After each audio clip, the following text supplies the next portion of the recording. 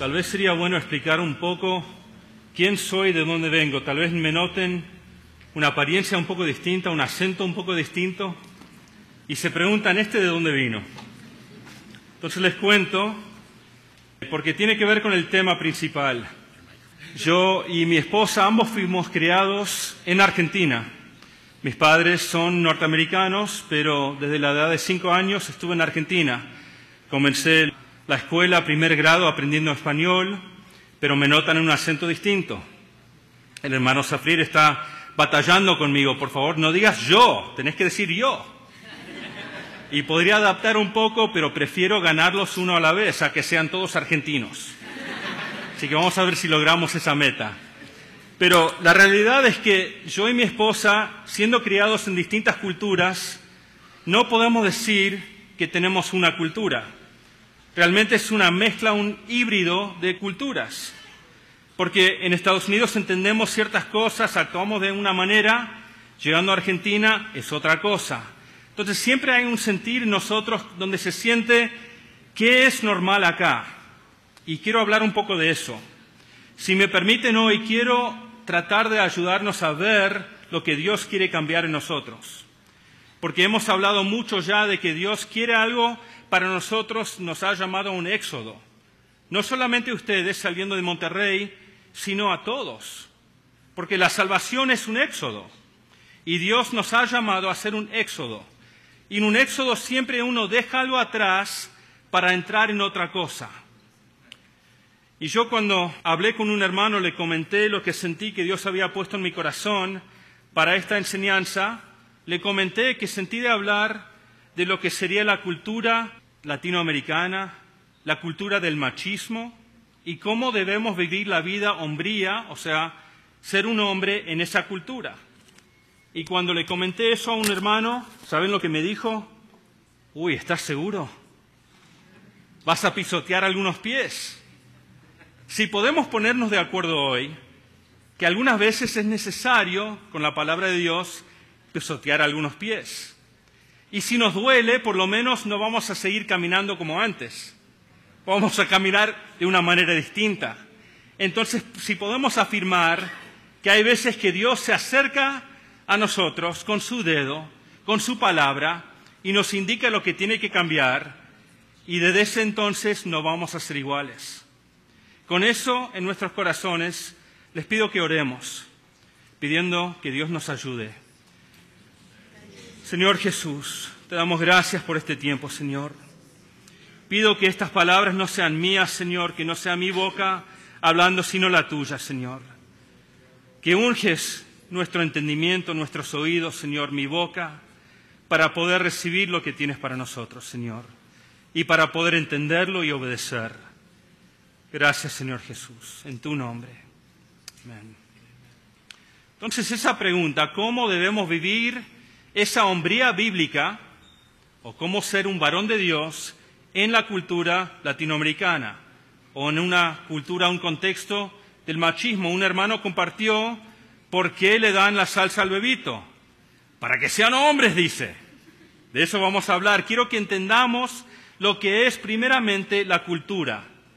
Se puede decir que la cultura es o consiste en lo que la gente hace, es el hábitat nutritivo que moldea y forma a la gente plantada en su suelo. Entonces, si vemos la cultura como algo que nos nutre, algo que nos forma, nos moldea, reconocemos que tenemos que identificar esa cultura. Tenemos que hacernos la pregunta, ¿cómo nos está afectando esa cultura? T.S. Eliot dijo que cultura es nuestra religión vivida. O sea, uno puede decir, yo creo esto, pero ¿cómo vive? Porque eso demuestra lo que realmente cree. Eso realmente muestra lo que es esa persona, ese hombre. Y quiero entender un poco lo que es la cultura. También lo podemos ver como el aire que respiramos o el agua en la cual nadamos. Podemos pensar en una pecera y un pez está nadando en esa pecera, ni está pensando en esa agua, si está limpia o no, si le hace falta esto o no, ni se le ocurre que hay otras peceras, que tal vez esa sería mejor, porque es lo único que él conoce. Pero si podemos ver, que algo hace falta, que algo está mal con esta agua en la cual estoy nadando, entonces podemos pedirle a Dios que nos muestre y que nos cambie. Quiero hablar de eso un poco para darles un entendimiento de lo que sería la cultura. Pensemos en los saludos. Habiendo sido criado en Argentina, entendemos que los saludos de Argentina son distintos a los de Estados Unidos. Entonces, cuando venían los hermanos de Argentina a Estados Unidos, les dimos una clase. Quiero que entiendan, hermanos, que cuando van a saludar, que no hay que hacer esto. ¿Por qué? Porque los hermanos argentinos se saludan con un beso. Acá, tocando la mejilla, uno besa al otro. Y aún hermano a hermana se saludan así. Yo me acuerdo con el hermano Eder, la primera vez que íbamos a Argentina, yo me olvidé de decirle de los saludos. Y antes de abordar el último avión para llegar a Bariloche, le dije, uy hermano, una cosa más. Y le dije, cuando llegues te van a dar un beso. Y me dice, ¿en serio? Le dice, era raro. ¿Por qué? Porque es otra cultura. Le dije, sí, los hermanos te van a dar un beso. ¿En serio? Sí. Y también las hermanas. Oh, me dice, no. Sí. Entonces el argentino viene a Estados Unidos y quiere dar un beso y el hermano americano le hace así. ¿Qué indica eso? Quédate lejos. Acá se saluda de esta manera. Demuestra una diferencia. Pero hermanos, podemos regocijar que no estamos saludando como los rusos. Ellos se saludan con el beso santo, en la boca. Así que si quieren saludar con ese saludo, háganlo ustedes. El tío de Cristi fue a vivir en Rusia como misionero, dejó crecer la barba para dar una distancia con ese beso. Así que aún los saludos demuestran algo de la cultura. Entonces, podemos preguntar, ¿cómo es el agua en el que nadamos? Si me permiten, sé que no soy mexicano, así que si podemos ver que a veces un punto de vista ajeno nos permite ver cosas que dentro de la pecera no podemos ver. Entonces yo les estoy hablando hoy no para decir que ustedes están mal, sino que todos tenemos una cultura que está mal. Todos en nuestra naturaleza tenemos una cultura que no es de Dios. Pero ¿cómo podemos describir la cultura de México o la cultura latinoamericana o esa cultura machista? Podríamos decir, algunos definen el machismo como el sentido de ser varonil. Me hace acordar lo que dijo el hermano, comer salsa para ser un hombre. O dice, el machismo es ser autosuficiente, un concepto asociado a un fuerte sentido de orgullo masculino, una masculinidad exagerada. ¿Lo han visto? ¿Lo han sentido? Otra característica, podemos decir, eso lo podríamos definir como hipermasculinidad, o sea, exagerada. Podríamos decir también que en la cultura hay una necesidad de mostrar superioridad. Yo puedo comer una salsa más picante que tú. Tengo que mostrar que yo soy valiente, yo soy fuerte. También con eso viene una supresión de emociones, porque ya como todos saben, el hombre no llora. Entonces no podemos demostrar que hay emociones. No podemos ser vulnerables, no queremos dejar que las mujeres nos controlen. Una mentalidad que se demuestra en la cultura, cómo nos expresamos, cómo comunicamos. Y eso llega a formar como un caparazón en nuestro exterior, algo exterior que nos define a la mera vista. Pero dentro de ese caparazón que demuestra una hipermasculinidad y esa autosuficiencia, yo no necesito a nadie, yo puedo solo, también hay un interior que es distinto. En el interior muchas veces se ve la realidad de la persona que no quiere que todo el mundo vea. Entonces en ese interior puede haber una dependencia en la madre, esa figura materna que tenemos todos en nuestras vidas, que nos ha nutrido, nos ha criado. Dependemos mucho de nuestras mamis cuando somos pequeños. Lamentablemente muchas veces no crecemos. No llegamos a ser hombres sintiendo el llamado de Dios y obedeciendo. Muchas veces nos podemos quedar en esa mentalidad diciendo, bueno, si alguien me dice que haga algo, lo hago. Ser dependiente, ser pasivo. O podemos decir, bueno, esa situación, algo está mal, cuando se pone bien feo, voy a hacer algo. es pasividad. Y eso puede entrar en nuestras mentes, podemos tenerlo en el corazón sin ni siquiera reconocerlo, examinarlo. Pero quiero que podamos ver un poco esa realidad para pedir que Dios nos muestre con claridad lo que hay que cambiar. También puede haber un sentir en nosotros de que merecemos algo mejor. El hombre puede pensar, yo no merezco eso lo que me están dando, yo merezco mucho mejor, yo merezco todo lo que yo quiera. Por eso, lamentablemente, muchas veces se ven problemas en el hogar. El hombre no está satisfecho con una esposa, sale buscando otras relaciones, sintiendo que él merece eso. ¿Pero eso es de Dios? ¿Realmente Dios quiere que tengamos esa mentalidad, ese carácter, esa cultura? Muchas veces ese hombre, por siempre oprimir o no querer demostrar emociones, muchas veces hay una lucha, una batalla en el interior, que lo lleva a ser muy agresivo cuando las cosas no le van bien o como él piensa que deben ir. Entonces se ve esa agresividad. Podríamos ver con el sistema del droga acá en México, el cartel, se podría ver una agresividad, que alguien dice, yo voy a obtener lo que yo quiero, cueste lo que cueste, y ya no importa la vida de otro. Son ciertas cosas que podemos ver, primero el caparazón exterior y después en lo interior. Y si podemos identificar con algunos elementos de esa cultura que estoy describiendo, deberíamos hacer una pregunta. ¿Cómo llegamos hasta este lugar? ¿Cómo llegó esta cultura? ¿Cómo infiltró? ¿Y qué debemos hacer para quitarlo? Y con el comienzo podríamos hacer la pregunta si esta cultura vino por los aztecas, los mayas. Podemos aprender de ellos que glorificaban el culto a la dominación masculina, eran hombres guerreros, muy activos.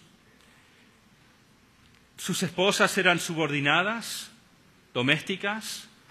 Ellos hacían sacrificios humanos a los dioses. Demuestra falta de valor por la vida de un ser humano. Y ciertamente podemos ver que hemos recibido aspectos de esa cultura sin darnos cuenta. Podríamos pensar tal vez en los conquistadores que vinieron a colonizar México, Centroamérica, Sudamérica, supuestamente trayendo una cultura elevada, mejor. Supuestamente viniendo a cristianizar este lugar. ¿Pero qué nos dieron? Vinieron para buscar oro y plata, sin importar la vida que destruyen para conseguirlo. Tal vez hemos obtenido ciertas cosas de esa cultura. Podríamos pensar en la Iglesia católica. Y nosotros tenemos conocidos, tenemos amigos católicos. Muchos buscan de Dios, muchos quieren saber lo que Dios tiene para ellos, muchos quieren todo lo que Dios tiene para ellos. No estoy hablando de esas personas, estoy hablando de un sistema como describió el hermano Dan. Ese sistema que nos ha dado una cultura. Con el sacerdote le ha dicho al hombre, no tenés que saber eso, no tenés que entender esto, simplemente vení y yo te digo lo que tenés que hacer. Vení y confesá a mí, y le quita responsabilidad que el hombre tiene que tener. Podríamos ver en catolicismo que tienen la veneración de la Madre, de María, la Virgen Guadalupe. Podemos ver ciertos elementos que ha traído esa cultura, de ese sistema. Entonces hay muchas influencias, pero como dije antes, no es simplemente por los indígenas, conquistadores, iglesias, otros sistemas. Tenemos que ver que tenemos una cultura dentro nuestro que tiene que cambiar. ¿Y de dónde viene esa cultura? Debemos entender un poco lo que Dios nos quiere mostrar. Podríamos hacer la pregunta, ¿qué nos quiere decir la Biblia? ¿Qué nos quiere decir la palabra de Dios en cuanto a el rol del hombre? Voy a hablar más específicamente al hombre. Y creo que en otra ocasión después la hermana Amanda va a hablar a la mujer.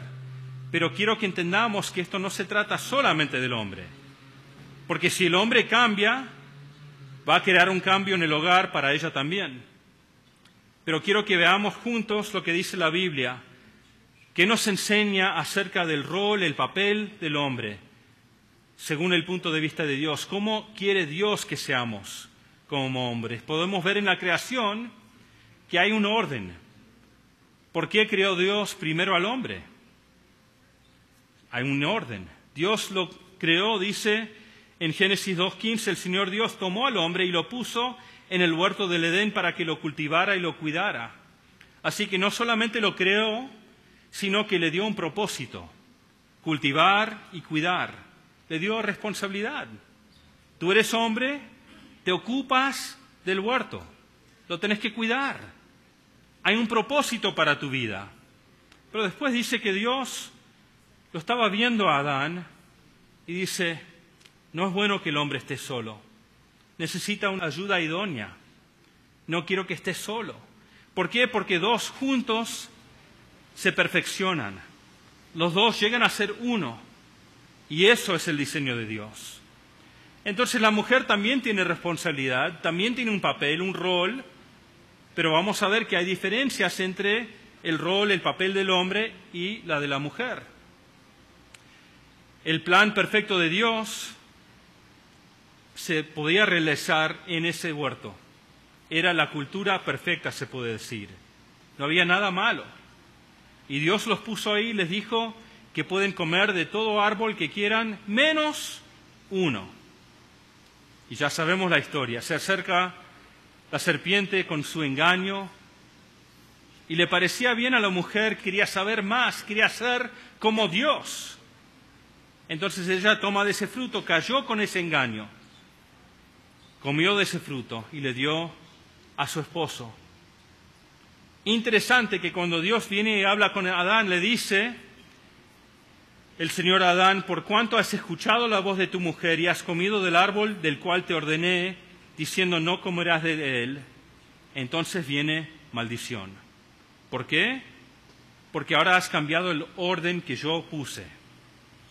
¿Significa que él tiene que ignorar y nunca escuchar la voz de su esposa? No. Pero ella cayó con ese engaño y él, en vez de ser un líder, de decir, no, Dios dijo que no hay que hacerlo, él se dejó llevar. Se puede ser que era pasivo. Él no fue firme en lo que Dios le dio. Entonces ya sabemos el resto de la historia, fueron echados del huerto. Quiero leer un pasaje que todos conocemos, pensando en el rol de la mujer y del marido, pero enfocando especialmente en el rol que Dios ha dado para el hombre.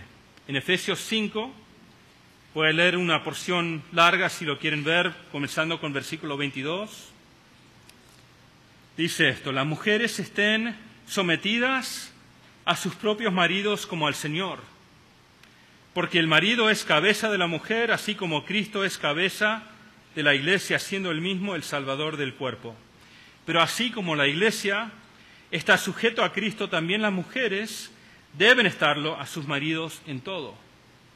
Maridos, amen a sus mujeres, así como Cristo amó a la iglesia y se dio él mismo por ella, para santificarla, habiéndola purificado por el lavamiento del agua con la palabra, a fin de presentársela a sí mismo una iglesia en toda su gloria, sin que tenga mancha, ni arruga, ni cosa semejante, sino que fuera santa e inmaculada. Así deben también los maridos amar a sus mujeres, como a sus propios cuerpos. El que ama a su mujer, a sí mismo se ama. Porque nadie aborreció jamás su propio cuerpo, sino que lo sustenta y lo cuida, así como también Cristo a la iglesia. Porque somos miembros de su cuerpo. Por esto el hombre dejará a su padre y a su madre, y se unirá a su mujer, y los dos serán una sola carne. Quiero que veamos un poco lo que le dice al hombre. Para comenzar, le dice a la mujer que esté sujeta. Sé que esa palabra es una palabra mala en la cultura del mundo de hoy. La mujer lo escucha y reacciona. ¿Cómo me pueden decir que yo debo ser sujeta? ¿Acaso soy una esclava? Yo simplemente les quiero compartir lo que dice la palabra de Dios. Que no sean palabras de Eric. Pero presten atención a lo que dice, porque dice que ella se tiene que someter a él porque él es la cabeza. Ahora, ¿qué hace la cabeza? Pensando en nuestro cuerpo, alguien responda, ¿qué hace la cabeza pensando en el cuerpo humano? ¿Envía mensajes? ¿Da dirección? tomar decisiones. Mi mano no se levanta por sí mismo. Mi cabeza manda una señal para que lo haga. La dirección. Una vez yo y Cristi estábamos hablando con una pareja, porque justamente la esposa me dice, estamos muy mal. Queremos ver si nos pueden ayudar, que Dios nos traiga una palabra que cambie nuestro matrimonio. Y le dije, bueno, yo lo que tengo no es algo nuevo, simplemente lo que Dios ha dicho desde antes. Y le compartí este texto de Efesios. ¿Saben lo que dijo ella? Yo también puedo ser cabeza, me dice. Le dije, ¿cómo? ¿2 cabezas? Eso para mí sería una bestia, no un cuerpo sano. Pero ella lo decía en serio. ¿Por qué le toca a él dirigir y no a mí? ¿Por qué no los dos? Él puede tomar decisiones y yo también. Y sus decisiones tienen que alinear con la mía, quería decir ella. Ella quería hacer su voluntad. Me encantaría decir que Dios los cambió completamente. La tristeza es, esa pareja ahora se separó. Ella lo echó a él de la casa. Quería liderar. Pero Dios tiene un plan y dice que el hombre es la cabeza. Es el que da dirección, manda mensajes, el que lidera. Y todo el cuerpo tiene que seguir esa dirección. Pero interesante, si consideramos lo que él dice, que Jesús es la cabeza de la iglesia. ¿Se imaginan cómo sería si la iglesia está en rebeldía diciendo, no, yo quiero ser cabeza? Creo que lo podemos imaginar, lo hemos visto en algunos casos. Iglesias rebeldes que no quieren seguir la voluntad del Padre. No quieren seguir a Jesús. Quieren hacer lo que ellos quieren hacer, pidiendo que Dios lo bendiga. Pero acá lo hace muy claro. Jesús es la cabeza de la iglesia. El esposo es la cabeza del hogar. Pero después le dice al hombre que tiene que amar a su mujer. Cada vez que escucho que una mujer está temiendo o ansiosa en cuanto a esto de estar sujeta, me pregunto si ha leído ese versículo. Si el hombre está amando a su mujer como Cristo amó a la iglesia, no sería difícil estar sujeta, porque Él entregó su vida por la iglesia. Y el hombre tiene ese llamado, no solamente de dirigir, tomar decisiones, dar dirección, sino aún dar su propia vida por su esposa. Pero también dice que debe amarla, dice que debe santificarla con el lavamiento del agua con la palabra. Nos comunica algo de la importancia de esto, ¿no? Del significado, el rol, el papel que tiene el hombre en los ojos de Dios. Porque ahora la vida espiritual de su esposa depende de su marido. Él está trayendo la palabra que la va a limpiar, la va a santificar. ¿Y ella cómo responde cuando viene la palabra? Sería otro tema. Pero el hombre tiene que ser responsable delante de Dios por traer esa palabra. Y dice que todas las cosas se hagan con amor. Lo tiene que ser con amor. Quiero que veamos también lo que dice al final del capítulo 5. Dice, grande es este misterio, pero hablo con referencia a Cristo y a la iglesia. Es confuso eso. Yo pensé que estamos hablando del matrimonio. Y ahora dice, estoy hablando de un misterio de la iglesia y de Cristo. ¿Cambió de tema? No, está hablando de todo lo mismo, porque dice después, en todo caso, cada uno de ustedes ame también a su mujer como a sí mismo y que la mujer respete a su marido. Entonces, ¿por qué dice lo que dice acerca de la iglesia? Quiere que veamos que esto importa de veras. El orden en el hogar importa porque es una reflexión del orden en la iglesia. Si no tenemos el orden de Dios en nuestros hogares, ¿cómo vamos a sentir la gloria de Dios en la iglesia? ¿Se acuerdan? Ayer anoche el hermano Asael dijo que la iglesia es una familia de familias. Dios quiere comenzar con cada familia estableciendo su orden de acuerdo a su diseño para que podamos sentir lo que dijo el hermano Asael. Paz, justicia, gozo en el Espíritu Santo. Y se siente la paz cuando está todo en orden de acuerdo a su diseño, no la nuestra. Entonces, Tenemos que establecer ese orden, pero requiere algo de nosotros porque nunca queremos asumir la posición, la responsabilidad, el lugar que Dios tiene para nosotros. A veces nos reímos pensando en esa naturaleza humana que todos tenemos, que cada uno quiere ser algo que no es. Se puede ver con el ejemplo simple del pelo. Alguien que tiene pelo rubio tal vez quiere pelo marrón, café, o pelirrojo, quiere ser pelirrojo. O el que tiene el pelo ruludo, como ustedes dicen, el pelo chino, lo quiere liso. El que tiene pelo liso quiere tener pelo chino. Siempre uno desea lo que no tiene. Y ahora con la cultura de hoy uno puede tener cualquier color que quiera. No lo recomiendo. Pero ahora se ve aún en la cultura el deseo de mostrar que hay miles de opciones. Y uno puede cambiar aún su género según ellos. Si no te gusta como Dios te ha creado, cambia. Puede ser otra cosa.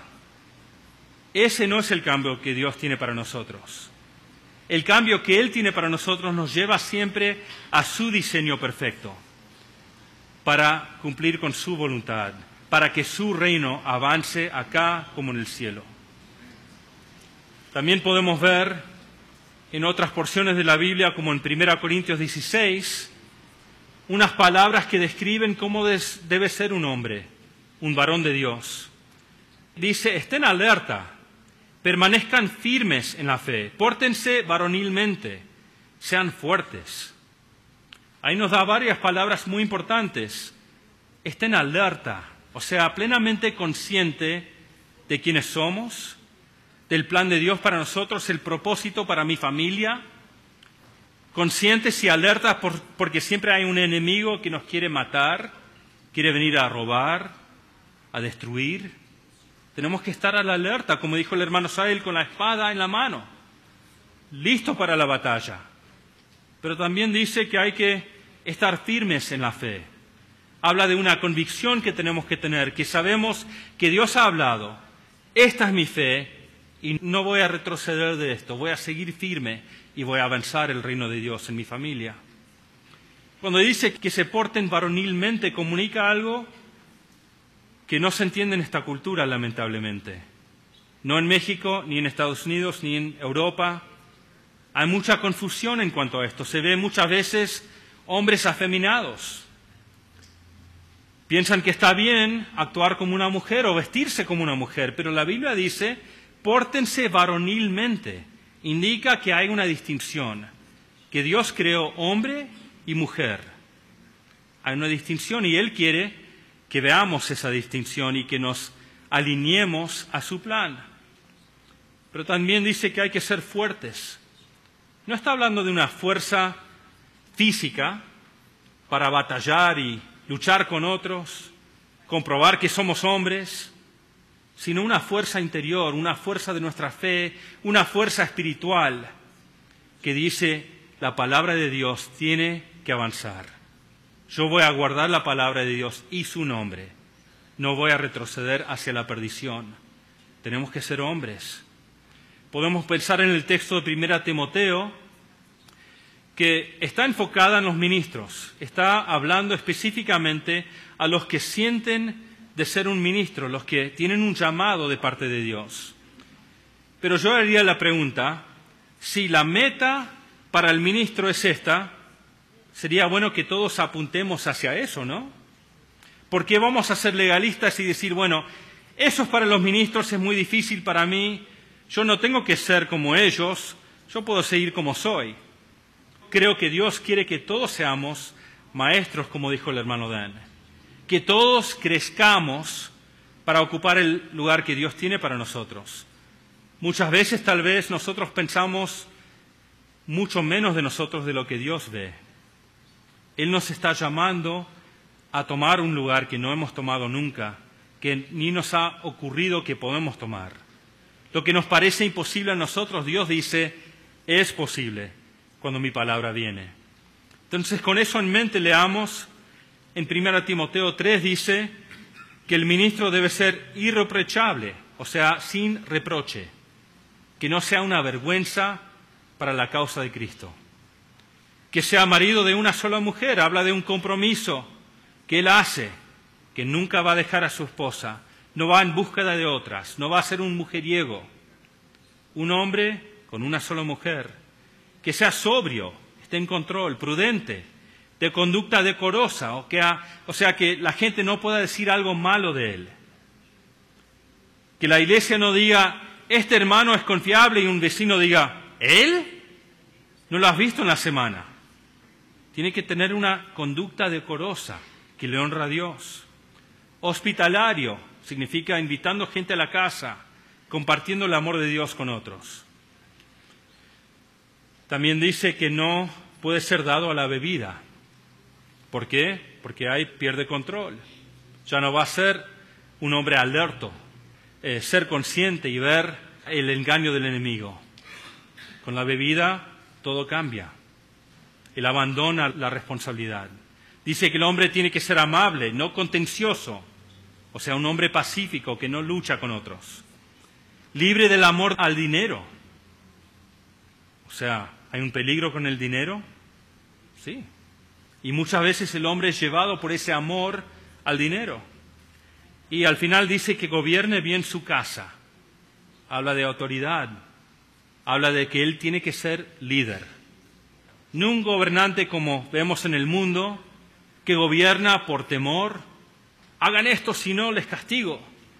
Sino, refiriéndonos a Efesios 5, que gobierne con amor, aun estando dispuesto a entregar su vida por su esposa.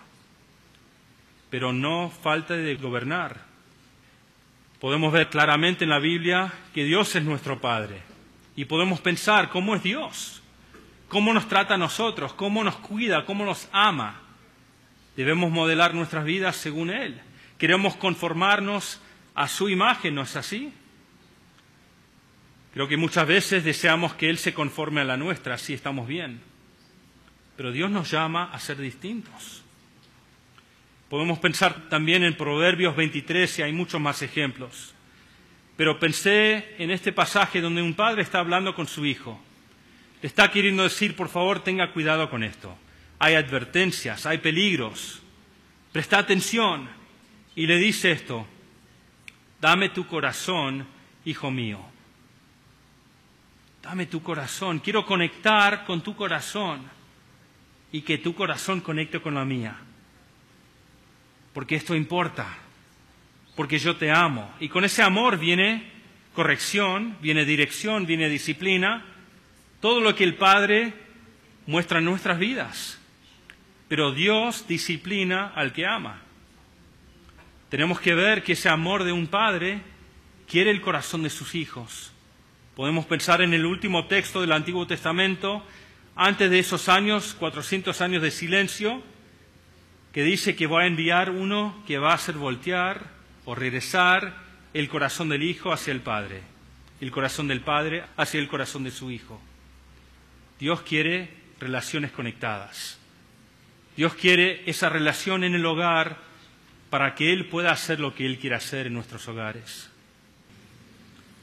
También creo que todos podemos pensar en ejemplos negativos en la Biblia. Hombres que fracasaron, que fallaron. Podemos pensar en Sansón. En él podríamos ver un hombre, según esta cultura, que diría, ¡wow, qué hombre! Es fuerte, invencible, él puede hacer todo.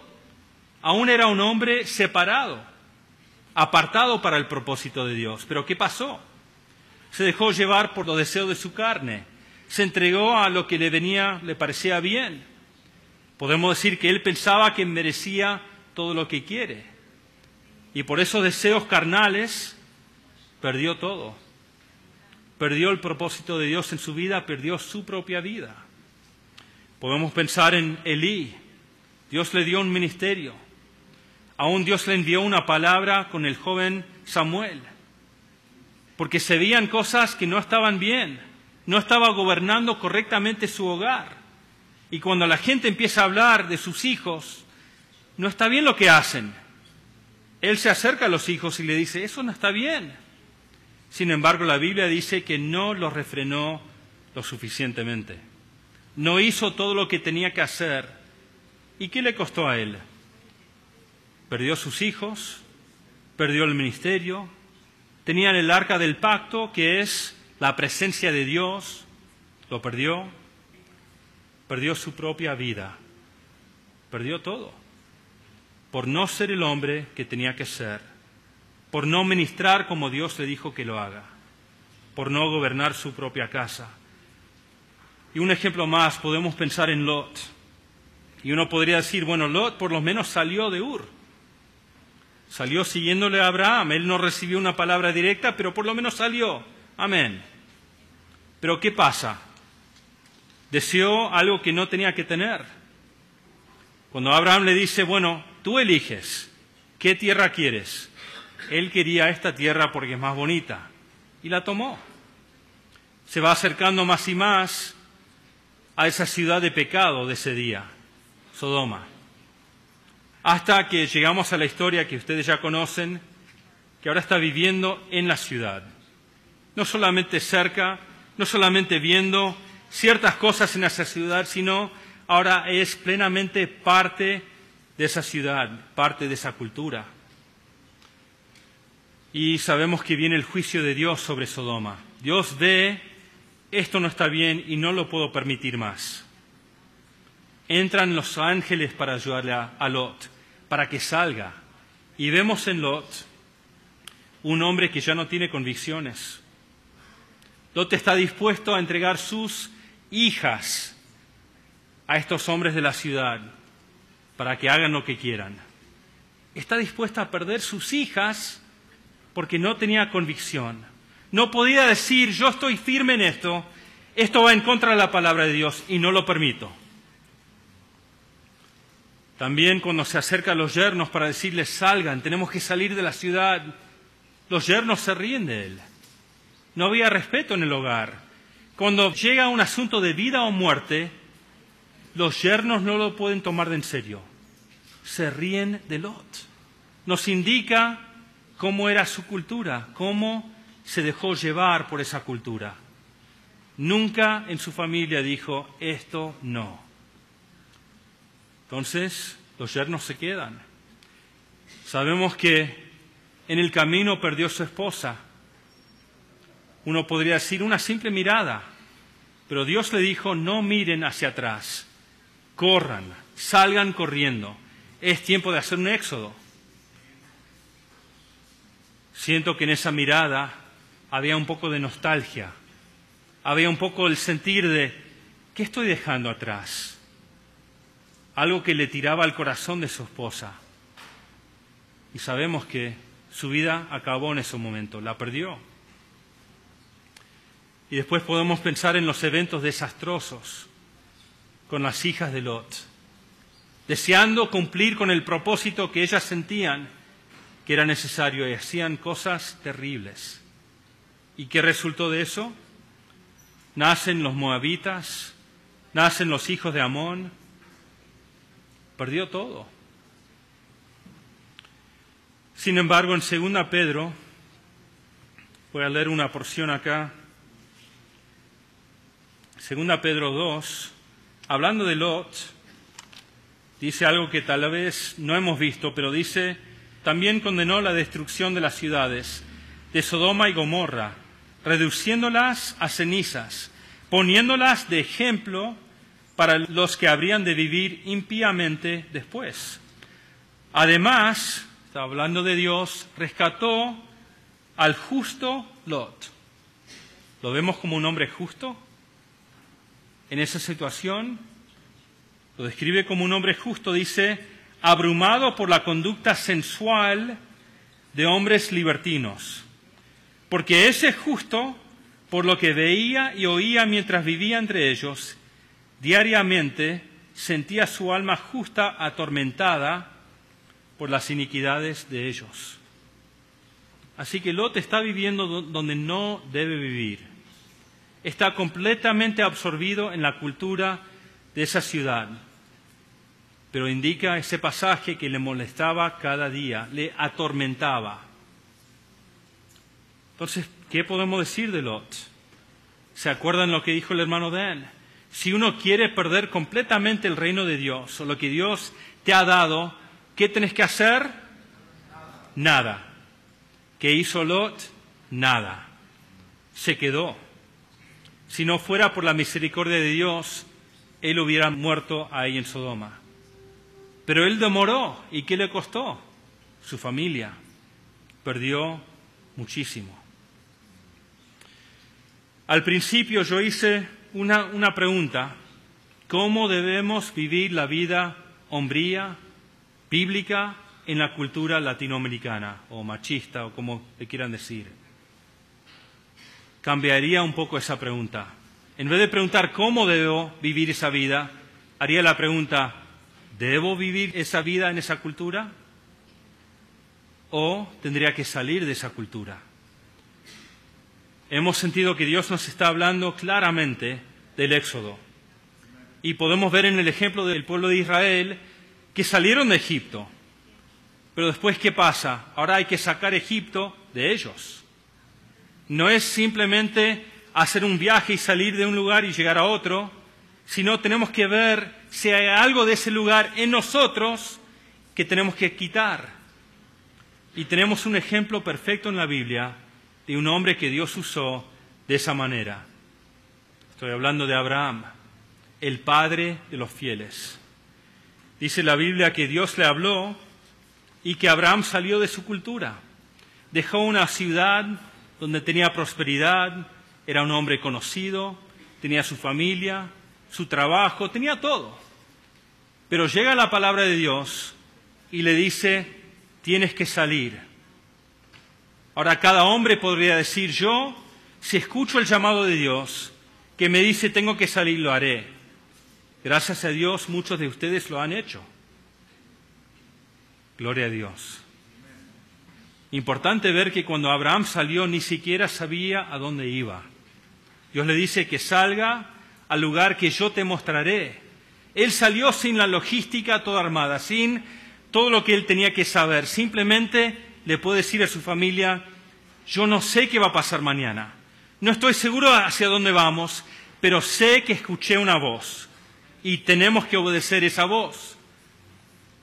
No me queda claro lo que tenemos en el futuro, no me queda claro qué va a pasar mañana o en 30 años, pero sé que Dios me habló y tenemos que seguir, tenemos que salir de Ur, y lo hizo.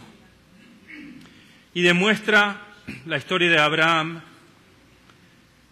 que Dios quería cambiarlo. ¿Y para qué propósito? Para bendecir todas las familias de la tierra por medio de su familia. Y ya se ha hablado mucho de la educación. Y vemos en la historia de Abraham que Dios lo quiere educar, le quiere mostrar algo nuevo.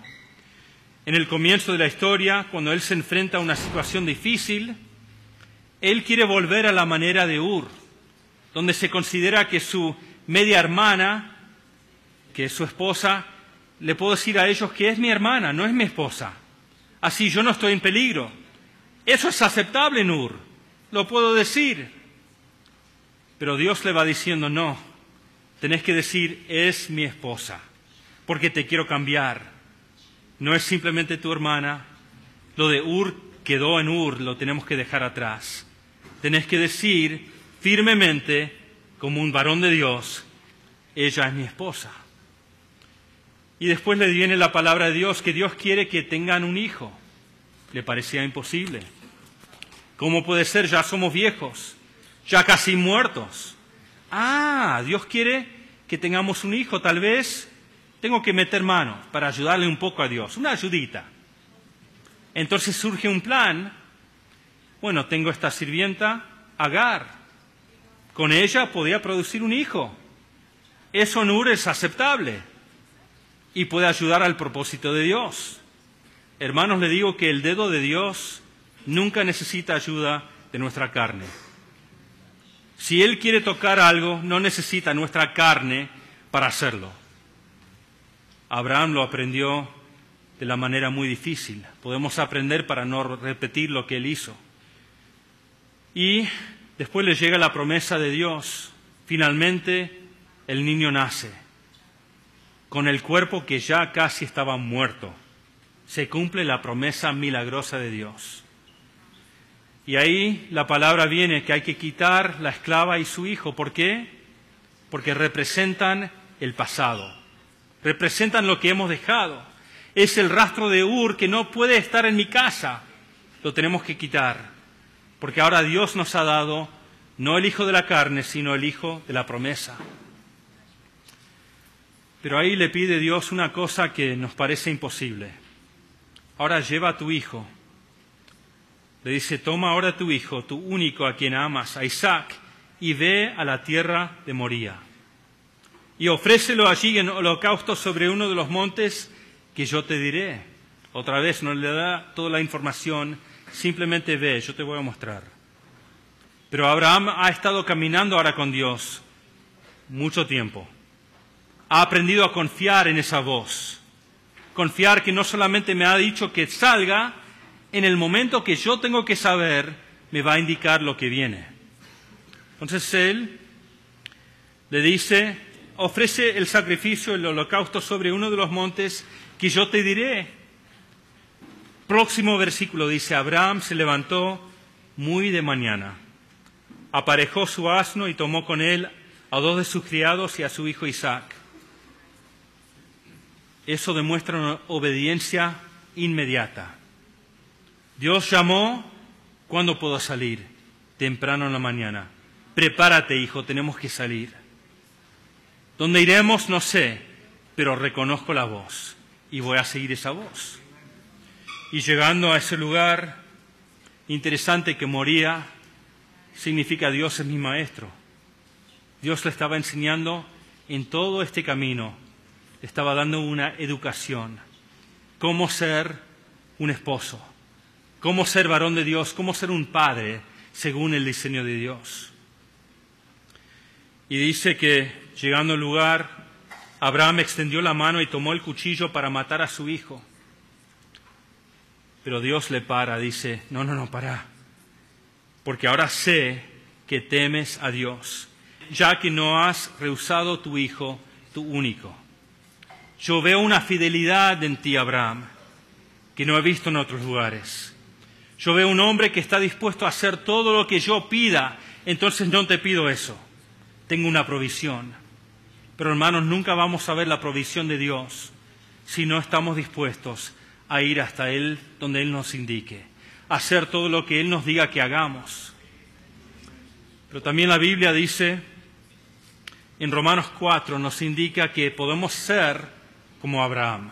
Tenemos un llamado, hombres, a llegar a ser como ese padre de los fieles. Dice en Romanos 4:12, también Abraham es padre de la circuncisión para aquellos que no solamente son de la circuncisión, sino que también siguen en los pasos de la fe que tenía nuestro padre Abraham cuando era incircunciso. O sea, dice que hay que seguir en los pasos de Abraham. ¿Qué nos quiere decir? Este hombre llegó a ser el hombre que Dios quería que él sea. Él se dejó llevar por el plan de Dios. Dejó que Dios le cambie, que le eduque, que le muestre los pasos que tiene que tomar. Entonces nosotros, cada uno, podemos ver no solamente él pisó acá y después acá y seguir en los pasos de esa manera. El texto indica algo más. No solamente pisar donde él pisó, seguir en ese ejemplo, sino habla de una cadencia, habla de un ritmo de sus pasos. Podemos pensar en el ejército, el hombre del ejército que está marchando hacia la batalla, que cuando él recibe el orden, él sale marchando, como vimos en Abraham. Ve a ese lugar que yo te mostraré con tu hijo. Temprano en la mañana salió marchando. Entonces, ¿qué debemos hacer? Hombres, tenemos que decir, yo me comprometo a seguir en los pasos de Abraham. Yo voy a obedecer inmediatamente cuando Dios habla. Y lo que Dios habla, no importa lo que sea, voy a obedecer completamente, plenamente todo lo que Él ha hablado. De esa manera voy a guardar su palabra. No voy a dejar que nada caiga al suelo. Yo voy a ser un hombre fiel. Si Dios podía bendecir a todas las familias de la tierra por medio de esa familia, ¿qué podría hacer Dios con tantas familias representadas acá hoy? ¿Qué puede hacer Dios con cada hombre que está acá presente? Podemos ver que cada reino tiene su cultura. Una parte de nuestra historia que no conté es que fuimos criados en Argentina, pero después, ya como adultos, después de casarnos, fuimos a vivir en Marruecos, que es un reino, el reino de Marruecos, tiene rey. Ese lugar tiene una cultura ajena a la nuestra. Tuvimos que aprender un idioma nuevo, árabe. Tuvimos que vestirnos de otra manera. Tuvimos que empezar a aprender cómo hacen las cosas ellos para adaptar un poco. No la religión de ellos, sino la manera de vivir, de saludar, de hablar. Hay que adaptar a la cultura de ese reino. Entonces Dios no nos pide a nosotros tratar de adaptarnos a la cultura del mundo. Él quiere una cultura completamente distinta, porque cada reino tiene una cultura. Dios desea cambiarnos, hombres. Hermanas, Dios nos quiere cambiar a todos. Él quiere establecer una cultura en nuestros hogares, en esta iglesia, que el mundo no ha visto. Y cuando lo ve va a haber un testimonio, va a ser una luz. ¿Nos animamos a responder cuando Él habla? Podemos decir, Dios, escucho tu voz, porque Él nos está llamando a salir. Y como dije antes, le doy gloria a Dios por los pasos que han tomado. Ustedes han salido de Monterrey, han dejado atrás parte de esa cultura. Tengan cuidado. Si hay rastros de esa cultura en la vida de ustedes, en la mía, lo tenemos que quitar. Pero el éxodo nunca se completa hasta que podamos entrar en lo que Dios tiene para nosotros. No es suficiente simplemente salir de un lugar, porque acuerden que ellos estuvieron en el desierto 40 años. No queremos estar vagueando por el desierto. Dios tiene un lugar para nosotros. Un lugar físico, un lugar para esta cultura que es de su reino. Él tiene un reino que se tiene que hacer realidad acá en la tierra como en el cielo. Y Él quiere que ese reino avance. Tenemos que estar animados, tenemos que decir, Dios, me podés pedir lo que quieras. Estoy dispuesto a hacer tu voluntad, no la mía. Les dejo con algo que leí en el libro de Convicción poseída por la fe que salva, que tenemos ahí atrás, que dice, si no actuamos de acuerdo a lo que Dios habla y rechazamos o tomamos su palabra como algo prescindible, permitimos que el juicio caiga sobre nuestros hijos y sobre nuestra familia y por lo tanto sobre nuestras propias vidas. O sea, cuando Dios habla, si lo echamos de menos, si decimos esa palabra es bonita pero realmente no importa, tal vez mañana haré algo, podemos perder la oportunidad. Hoy, si oyeres su voz, no endurezcáis tu corazón. Hoy es el día de responder. Yo siento que Dios está hablando. Oremos juntos, hermanos. Nos entregamos a la voz de Dios, a su voluntad, Señor Jesús. Queremos tu reino acá, Jesús. Queremos que se cumpla tu propósito, Señor, en nuestras vidas, en nuestra familia, Señor, que se haga tu voluntad. Señor, no queremos ni una parte de Egipto en nuestras vidas, de Babilonia, Señor. Queremos salir completamente. Señor, abre nuestros ojos. Permítanos ver lo que tenemos que ver. Permita que nosotros seamos cambiados, Señor. Por tu verdad, Señor, lo amamos. Gracias por